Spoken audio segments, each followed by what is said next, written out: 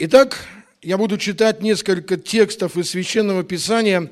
Начнем с книги Псалмов, Псалтырь, 25 глава, с 1 стиха. Псалом Давида. «Рассуди меня, Господи, ибо я ходил в непорочности моей и уповал на Господа, не поколеблюсь». И дальше такие слова.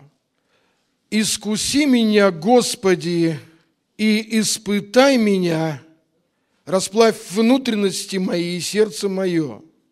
Ибо милость Твоя пред моими очами, и я ходил в истине Твоей». Обратите внимание, хочу подчеркнуть, «Испытай меня», просит псалмопевец, а это псалом Давида, и «искуси меня». Читаю второй текст, Матфея, 6 глава, Евангелия, 13 стих. Это слова уже нашего Господа Иисуса Христа из молитвы, которую мы называем «Отче наш». «И не введи нас в искушение, но избавь нас от лукавого». Не введи, то есть не искушай меня и не испытывай меня. Слышите? Давид просит: искуси меня, пошли мне, проверь меня, я непорочен, чистый, все хорошо у меня. Христос учит своих учеников: не проверяй меня лишний раз, избавь нас от лукавого. Но опять же, это старославянское слово «лукаво» мы обычно представляем, называем сатану лукавым, но в данном контексте это слово в греческом языке звучит как «злое», то есть «зло». А вот переведено таким образом. То есть смысл этого слова не «кто-то», именно «зло». То есть избавь меня от злой ситуации, не дай мне в нее впасть, отведи от меня это. Заметьте. Третий текст, который мы прочтем, он уже нам хорошо знаком. Это 1 Коринфянам, 10 глава, 13 стих, даже с 12. «Посему, кто думает, что он стоит, берегись, чтобы не упасть. Вас постигло искушение не иное, как человеческое, то есть свойственное людям, не ангелам». И дальше сказано: «И верен Бог, который не попустит, то есть не допустит быть вам искушаемым сверх сил, но при этом при искушении даст и облегчение, так, чтобы вы могли перенести». Буквально облегчение, несколько синонимов этого слова в словаре. Выход, то есть он предложит выход. Он каким-то чудесным, сверхъестественным образом не просто поддержит морально, физически, хотя это нам не лишнее, как мы говорим, но когда мы понимаем, что такое испытание в жизни человека, то нужно для того, чтобы его пройти, знать, куда идти. И вроде бы оно не сверх наших сил, как мы читаем, но при этом, при всем оказывается, что мы его не пройдем, если Бог не даст нам облегчения. В буквальном смысле, как я уже сказал, если Он нам не покажет, не предложит, не подведет к выходу, к тому разрешению этой ситуации, которая нам так необходима. Есть огромное множество вопросов у меня. Хотя, конечно, в Библии есть такие слова, где говорится: «Испытай меня и узнай, что в сердце моем». У меня всегда возникал вопрос: а что, Бог не знает, что в моем сердце? Сталкиваются две идеи. Одна идея – всезнания Бога, другая идея – вот этих антропоморфизмов, которые нам предложены, то есть придание Богу неких человеческих свойств, чтобы мы могли понять. То есть есть ли что-то в нас, чем мы можем удивить Бога? Как вы думаете? Помните, я как-то раз говорил, что когда наблюдаешь за мудрецами различных веков, то есть теми, кто исследовали Писания, их гениальность заключалась не в ответах на вопросы, а в вопросах, которые они задавали и на которые искали ответ. То есть еще нужно набраться смелости, дерзновения в самом высоком чистом смысле этого слова и иметь мудрость, чтобы спросить себя и спросить Бога: а для чего нас проверять? На самом деле, зачем Богу подвергать нас проверке, если Он заранее знает, каким будет результат? И если вдруг наши страдания не предназначены для проверки, значит, их цель не в стремлении Всевышнего узнать что-то новое о нас, правда? Но мы уверены, что Он знает о нас все и знает наперед. Тогда кому нужны эти проверки? Какой толк из них? Еще один вопрос можно будет прибавить к этому. Само слово «испытание», «испытай меня» на древнем языке, на котором написаны псалмы и Писания Ветхого Завета на иврите, звучит как «нисайон». Ничего нам не говорит, ни о чем, казалось бы, да? Но чем отличается древний язык от нашего языка? Это не просто произношение каких-то звуков, которые обозначают какой-то предмет. Это некое указание в самом слове, в каждом слове вложен уже некий смысл того, что это слово говорит. Например, небеса. Шамаим. Маим – вода, шам – там. В самом слове шамаим там вода. То есть за много тысяч лет было известно, что там в облаках вода. Солнце – шемеш. Казалось бы, шемеш и шемеш, а на иврите это понятно. Шам – там, эш – огонь. То есть там огонь. Я пытаюсь вам показать смысл. То есть каждое слово, оно не просто буквы. Оно слово образующее понятие. Оно имеет определенный смысл. Так вот, в слове, которое использовано для понятия испытания, нисайон, его корень «нес» означает знамя, высоко поднятый флаг. То есть переводится как чудо. «Нес» – это чудо, но в то же время «нес» означает и флаг, и знамя. Что это значит? Если мы глубоко пытаемся проанализировать, то чудо, оно подобно знамени, которое свидетельствует о присутствии Бога в нашем мире. Но тут же возникает вопрос, какое отношение имеет испытание к чуду? То есть где в испытании мы видим чудо? Уточню, если человеку предстоит испытание, может ли он выстоять в этом испытании? Можно ли выдержать испытание или нет? Как вы думаете? Тогда при чем здесь чудо? То есть если его можно выдержать, то зачем чудо? А если его нельзя выдержать, то зачем Бог требует от нас невозможного тогда? И вот мы постараемся ответить на эти вопросы сегодня. Итак, первое, мы говорим об испытании. Очень важно отметить, что когда Бог вводит человека в определенные испытания, и опять же сейчас я не говорю об испытаниях как наказании, страдании, расплате за грехи. Хотя такое тоже возможно в жизни человека по милости Бога, только если Бог милостив к этому человеку. Если Бог милостив, Он может дать возможность очиститься здесь. Но еще есть определенного рода испытания, которые переживали многие герои библейских повествований, в том числе и Авраам. Я хочу сказать несколько мыслей, которые мы должны понять. Как мы определяем, что мы попадаем в испытание, допущенное Богом, и что оно делает в нас? Хочу сказать, что испытание противоестественно всегда. Что это означает? То есть те решения, которые ты должен принять в этом испытании, они идут против естественных, сформировавшихся качеств твоей личности, твоей природы, я бы сказал, или же против реальных обстоятельств жизни. Повторю, испытания, они всегда противоестественны. Вспомним буквально кратко о Давиде, потом еще больше. У него было величайшее испытание в жизни, и мы знаем какое, когда он встретил, увидел Вирсавию. Что произошло с Давидом в этом испытании? Он не выдержал его.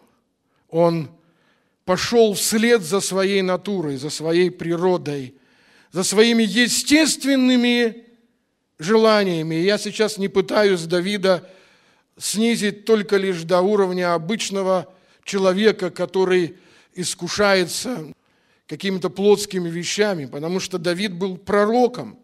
И он знал, что эта женщина, он чувствовал, он имел наитие духовное.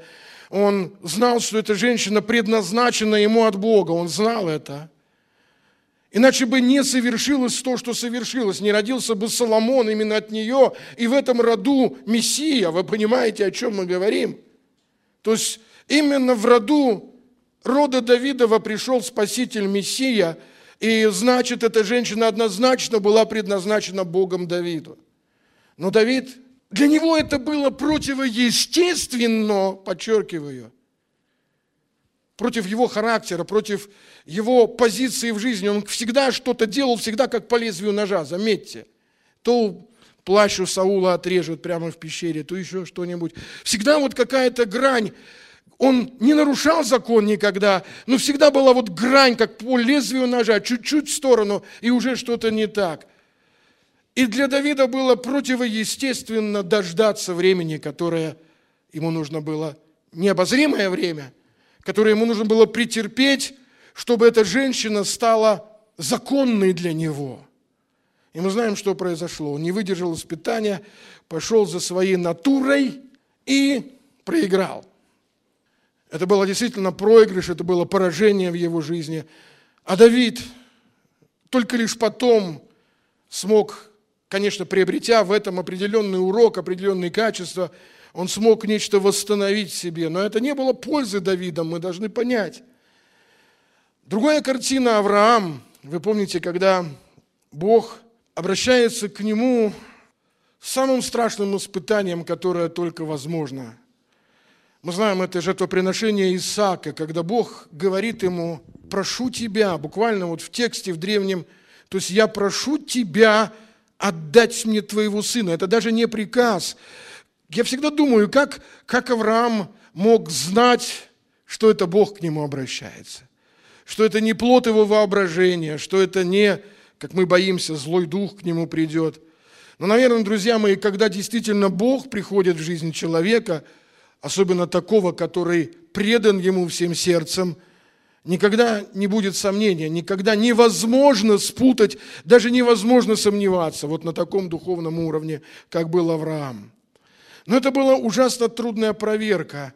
Долгожданный сын, которого он хотел, который был дан сверхъестественным образом, то есть в нарушении всех порядков вещей, то все было нарушено, весь заведенный порядок, все, что было в этой природе дано по естественным законам, было поменено. Помните, когда Бог сказал Аврааму: «Выйди из шатра и посмотри на звезды, взгляни на звезды».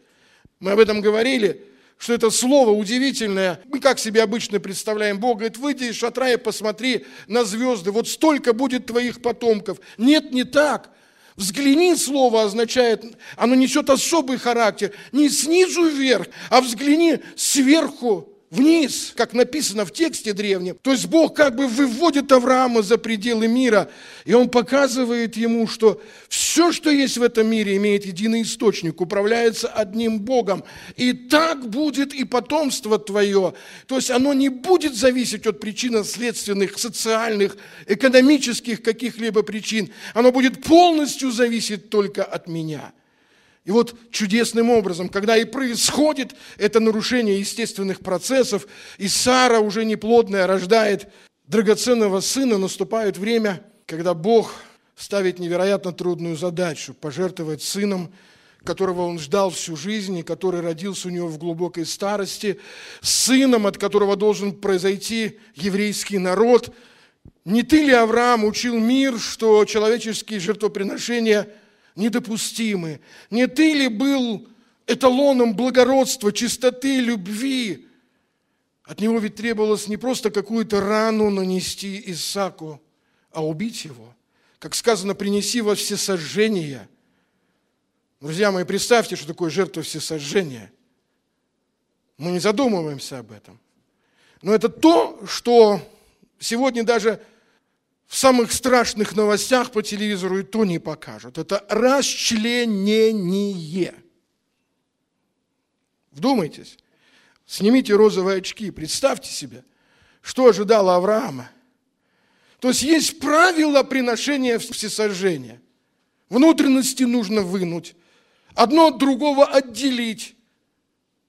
Вот сейчас представьте себе, что мог чувствовать Авраам, которому нужно было убить вот так жестоко собственными руками сына.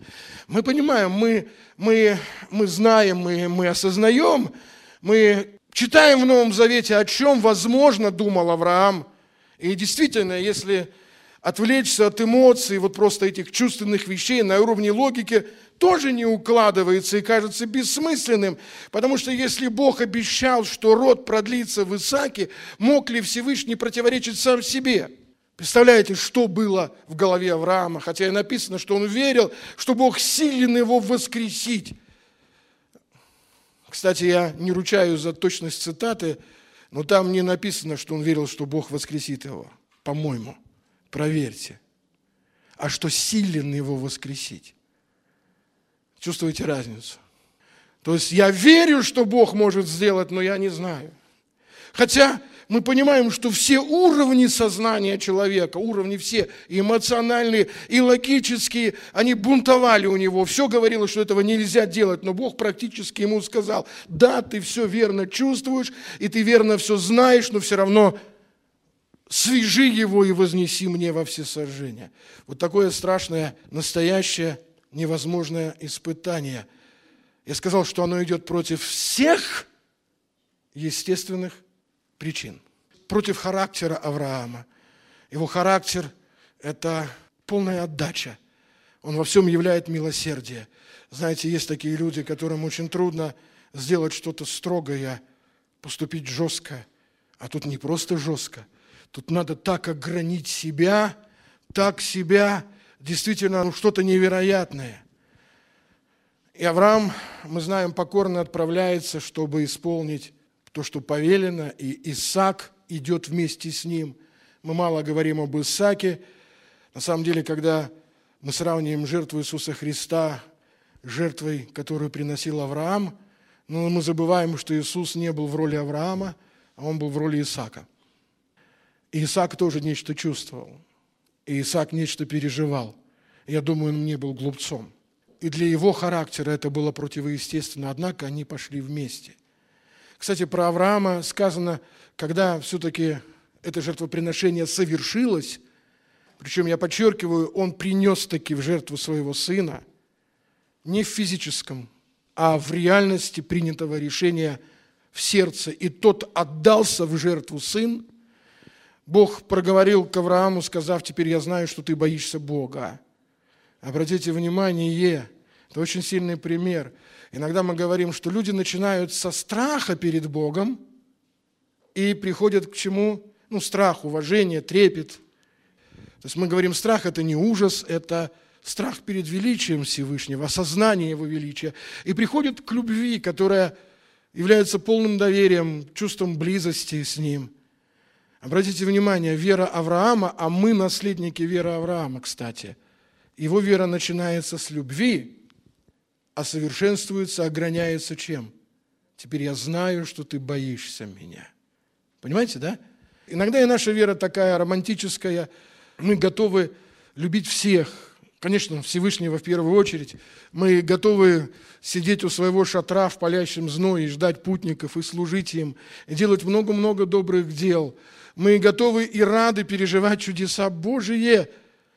Но когда приходит вот такое время испытания, конечно, нам такого не посылается, что Аврааму даже трудно сравнить жертву. Мы сравниваем, иногда человек говорит: я, как Авраам, принес Богу в жертву пачку сигарет, то есть бросил курить. Ты что, их родил, что ли? Выстрадал, потом бросил. Это не жертва. То есть жертва, которую приносит Авраам, он что-то великое, что-то большое, жертвует ценное для себя. Я не знаю, с чем это сравнить, но я думаю, мы можем как-то каждый для себя сопоставить. Это не то, когда мы освобождаемся от вредных привычек. Исаак не был вредным, он был желанным, вы понимаете? Да? И когда мы становимся способны доверить Богу, наверное, это лучший пример в наших детях, наверное, да, когда мы способны их отдать в руки Божии, и в наших ближних, которых мы готовы залюбить, знаете. Мы понимаем любовь таким образом, что мы хотим, чтобы они были такими, как мы хотим, чтобы они были. Начиная с того, что мы навязываем нашим детям, кем быть, по профессии, какой путь в жизни выбрать, это хорошо. Но часто мы хотим в них реализовать себя, как говорят психологи, что самому не удалось, пускай он достигнет. Согласитесь, важно не кем он будет, а каким он будет. И нам очень трудно это принять и отдать жертву в руки Божьи, доверить действительно, но об этом другая тема, наверное. Итак, первое, что мы говорим об испытании, когда оно приходит, оно всегда противоречит нашим естественным состояниям, которые мы имеем, нашим склонностям. Если мы очень добры, к примеру, то только тогда мы можем пройти испытание, если мы в нашей доброте проявим крайнюю строгость, она не свойственна для нас. Понимаете? Если мы строги и скупы, когда приходит испытание от Бога, нам нужно не строгость подразвить свою и скупость, к примеру, а проявить крайнюю расточительность. То есть это всегда противоречит нашему естеству. Или же обстоятельствам, в которых мы находимся. То есть нужно предпринять в этих обстоятельствах то, что в здравом смысле должно привести к полному разрушению. Понимаете? К полному разрушению. Может быть, не солгать там, где по смыслу хочется солгать. Потому что ты понимаешь, это если я скажу правду или каким-то образом что-то начну делать, все. То есть как расчленится вся жизнь. Второе. Испытание, оно даровано для того, чтобы вынудить человека мобилизовать все свои резервные силы. Скажу другим путем. Чтобы реализовать наши способности.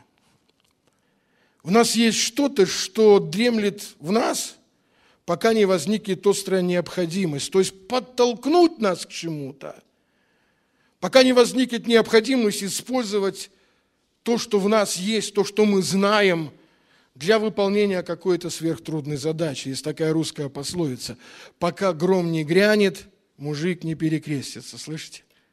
Это очень правильная пословица, очень верная. И я думаю, в духовной жизни она имеет 100% значение каждому из нас.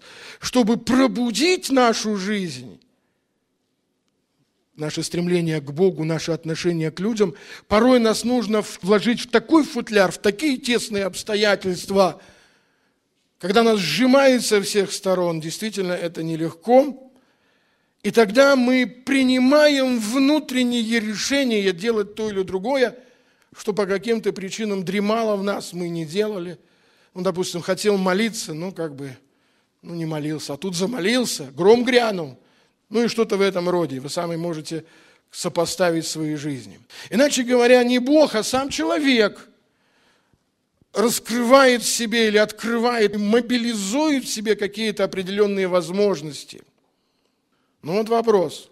Если мы и до испытания это знали и обладали определенными способностями, при том, что имели потенциальные какие-то силы, и в испытании эти силы могут проявиться в действии, только ли этим все заканчивается, что ли? Я хочу подчеркнуть одну вещь. Сейчас, я думаю, это нам немножко даст разумение некое.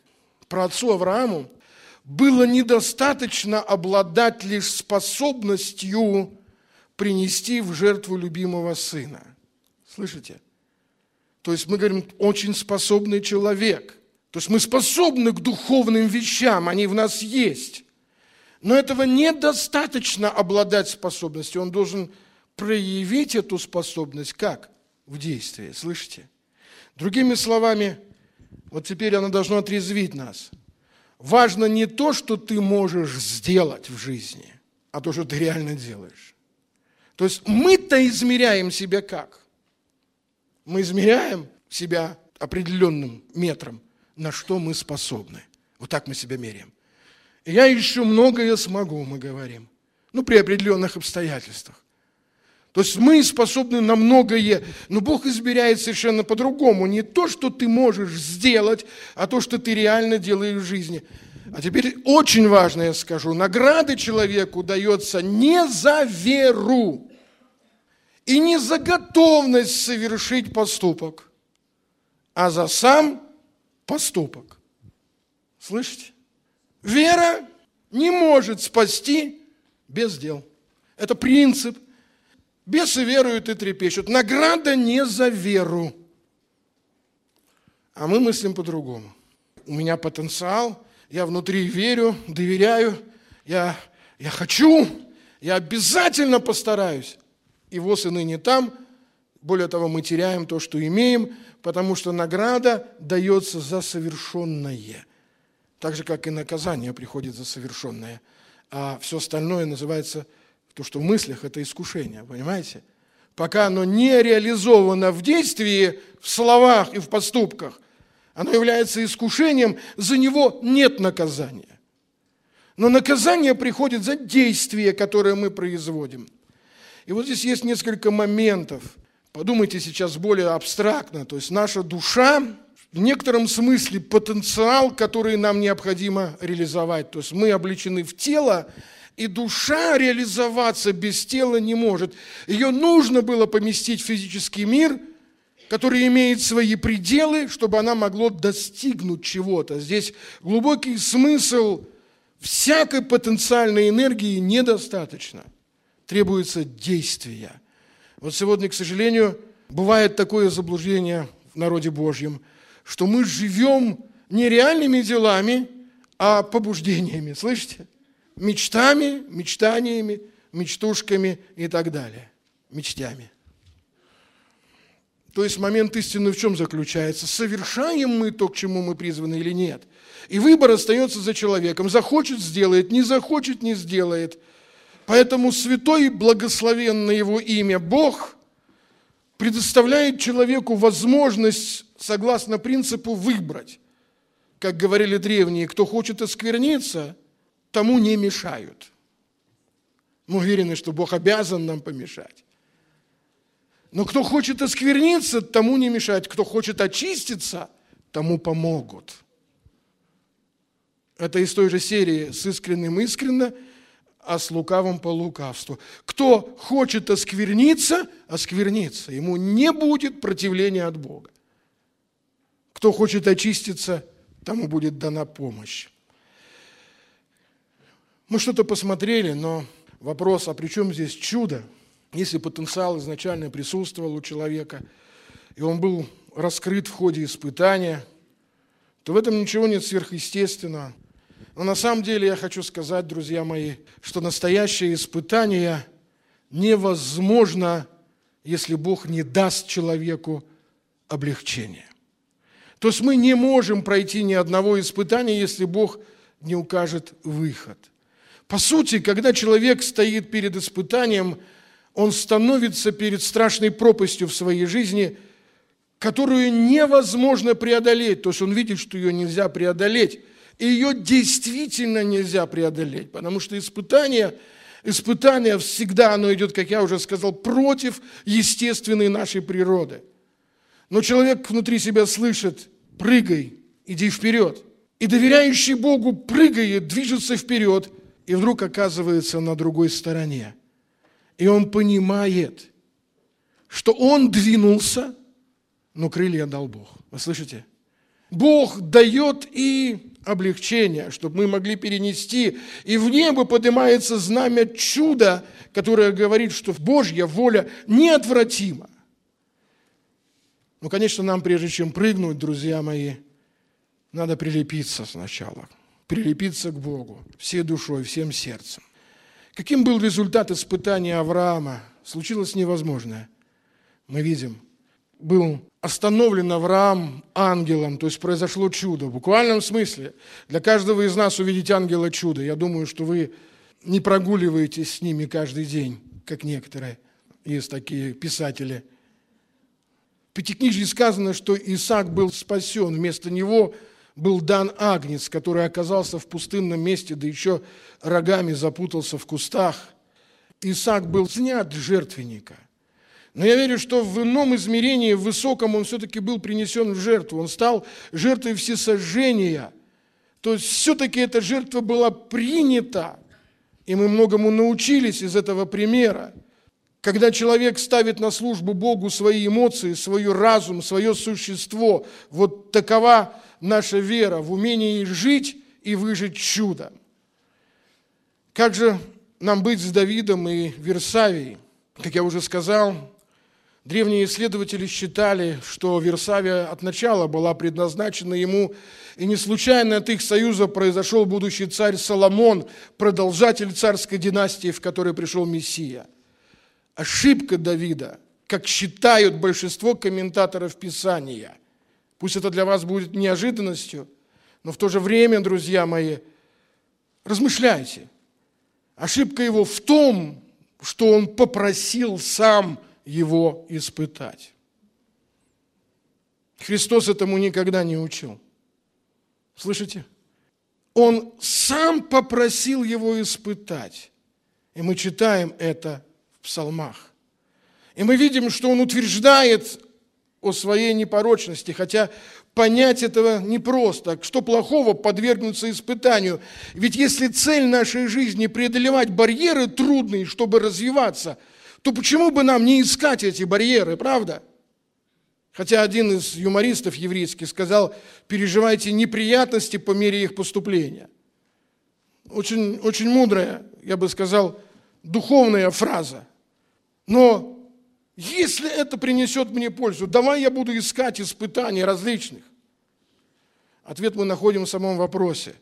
Когда мы просим подвергнуть нас суровой проверке, мы тем самым выражаем уверенность в том, что мы способны выдержать это. Слышите? Вольно или невольно мы говорим: испытай, и я покажу, на что я способен. Ведь никто же не попросит: Господи, испытай меня, чтобы я разбился вдребезги. Но ни у кого мысли такой нет, правда, друзья мои? Никто не будет просить для себя испытания, в котором он 100% потерпит неудачу. Мы всегда, если так думаем, мы уверены, что все будет хорошо. Когда Давид попросил испытать его, он тем самым проявил, это совсем непонятно, но какую-то маленькую, крошечную, почти незаметную гордыню, гордость. Это крошечный изъян по сравнению с нами все-таки, возможно, был присущ этому человеку. И именно вот эта уверенность или самоуверенность, и она привела к падению. А в нас, когда это возникает, Бог допускает свои испытания, Бог нас ведет, и Бог нас вводит, и Он действует, и Он дает облегчение, то есть помощь чудом. К сожалению, Давид должен был продемонстрировать это, что даже малейший намек на возможность достигнуть чего-то без помощи Бога было бы непозволительной вольностью. Ему не простилось вот это крошечное пятнышко гордыни. Поэтому естественным результатом была неудача. Гефсиманский сад, страдания Мессии. Об этом можно много говорить, но как хочется, чтобы мы в душе своей возвысили этот подвиг принятого решения. Вот пройти величайшее испытание. Ведь испытания выше, чем смерть, нет. Хотя мы знаем, что Иисус говорил о том, что Ему надлежит воскреснуть в третий день. Мы сегодня с братьями обсуждали, верил ли Он в эти слова или знал. Если знал, я знаю точно. Тогда что Его молитва в Гефсиманском саду? Просто урок для нас? Или, не дай Бог, да нет, конечно же, не фарс, а истина в том, что не знал, но верил. Верил Божьим обетованиям. По человеческой природе нужно было верить, довериться. И мы видим, как тяжело подчинить себя вот в этом испытании страшнейшем противо, как мы сказали, как естественно. Которая идет против натуры, когда действительно его натура говорит о том, что легион бесов изгнать можно в одно мгновение. Если бы я захотел, пришли бы ангелы, и не захотел. Пошел против естественных возможностей. Друзья мои, и взошел на крест. И что произошло? Знамя чуда поднято, которым мы сегодня живы. Иисус воскрес из мертвых. А мы Его ученики, мы спасаемся Его праведностью.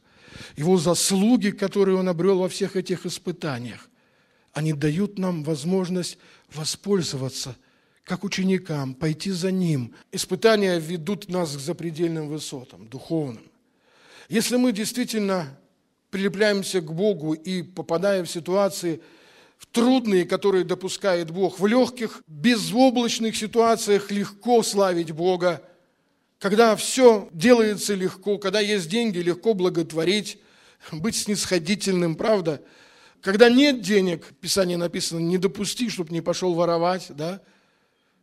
То есть, когда приходят испытания, как мы поступаем? Бросаемся ли мы со смелостью туда, в пучину этого препятствия, хотя не видим в глубине души до конца выхода, но можем только надеяться на Бога, поверить сверх надежды, вы слышите, сверх всего, что возможно, что нет никакой опоры, кроме что Господь. Но когда такое происходит, в этом парадоксе открывается Его присутствие. Наша задача состоит в том, чтобы прилепиться к Нему, когда Он призывает нас.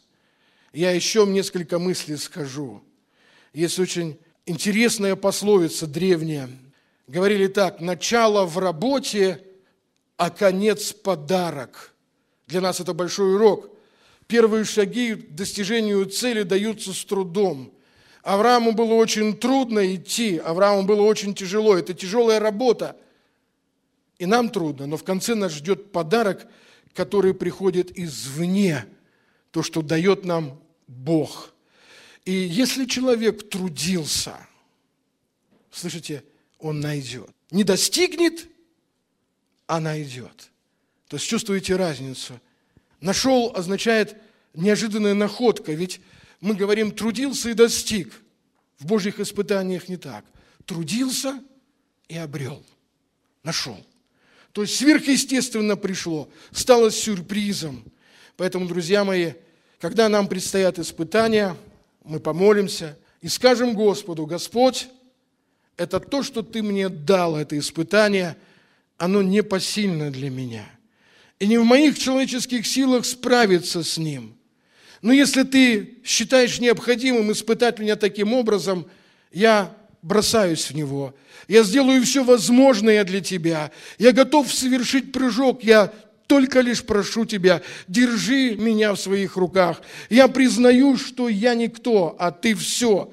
Поэтому помоги мне справиться. И рука Его всегда будет тверда. Аминь.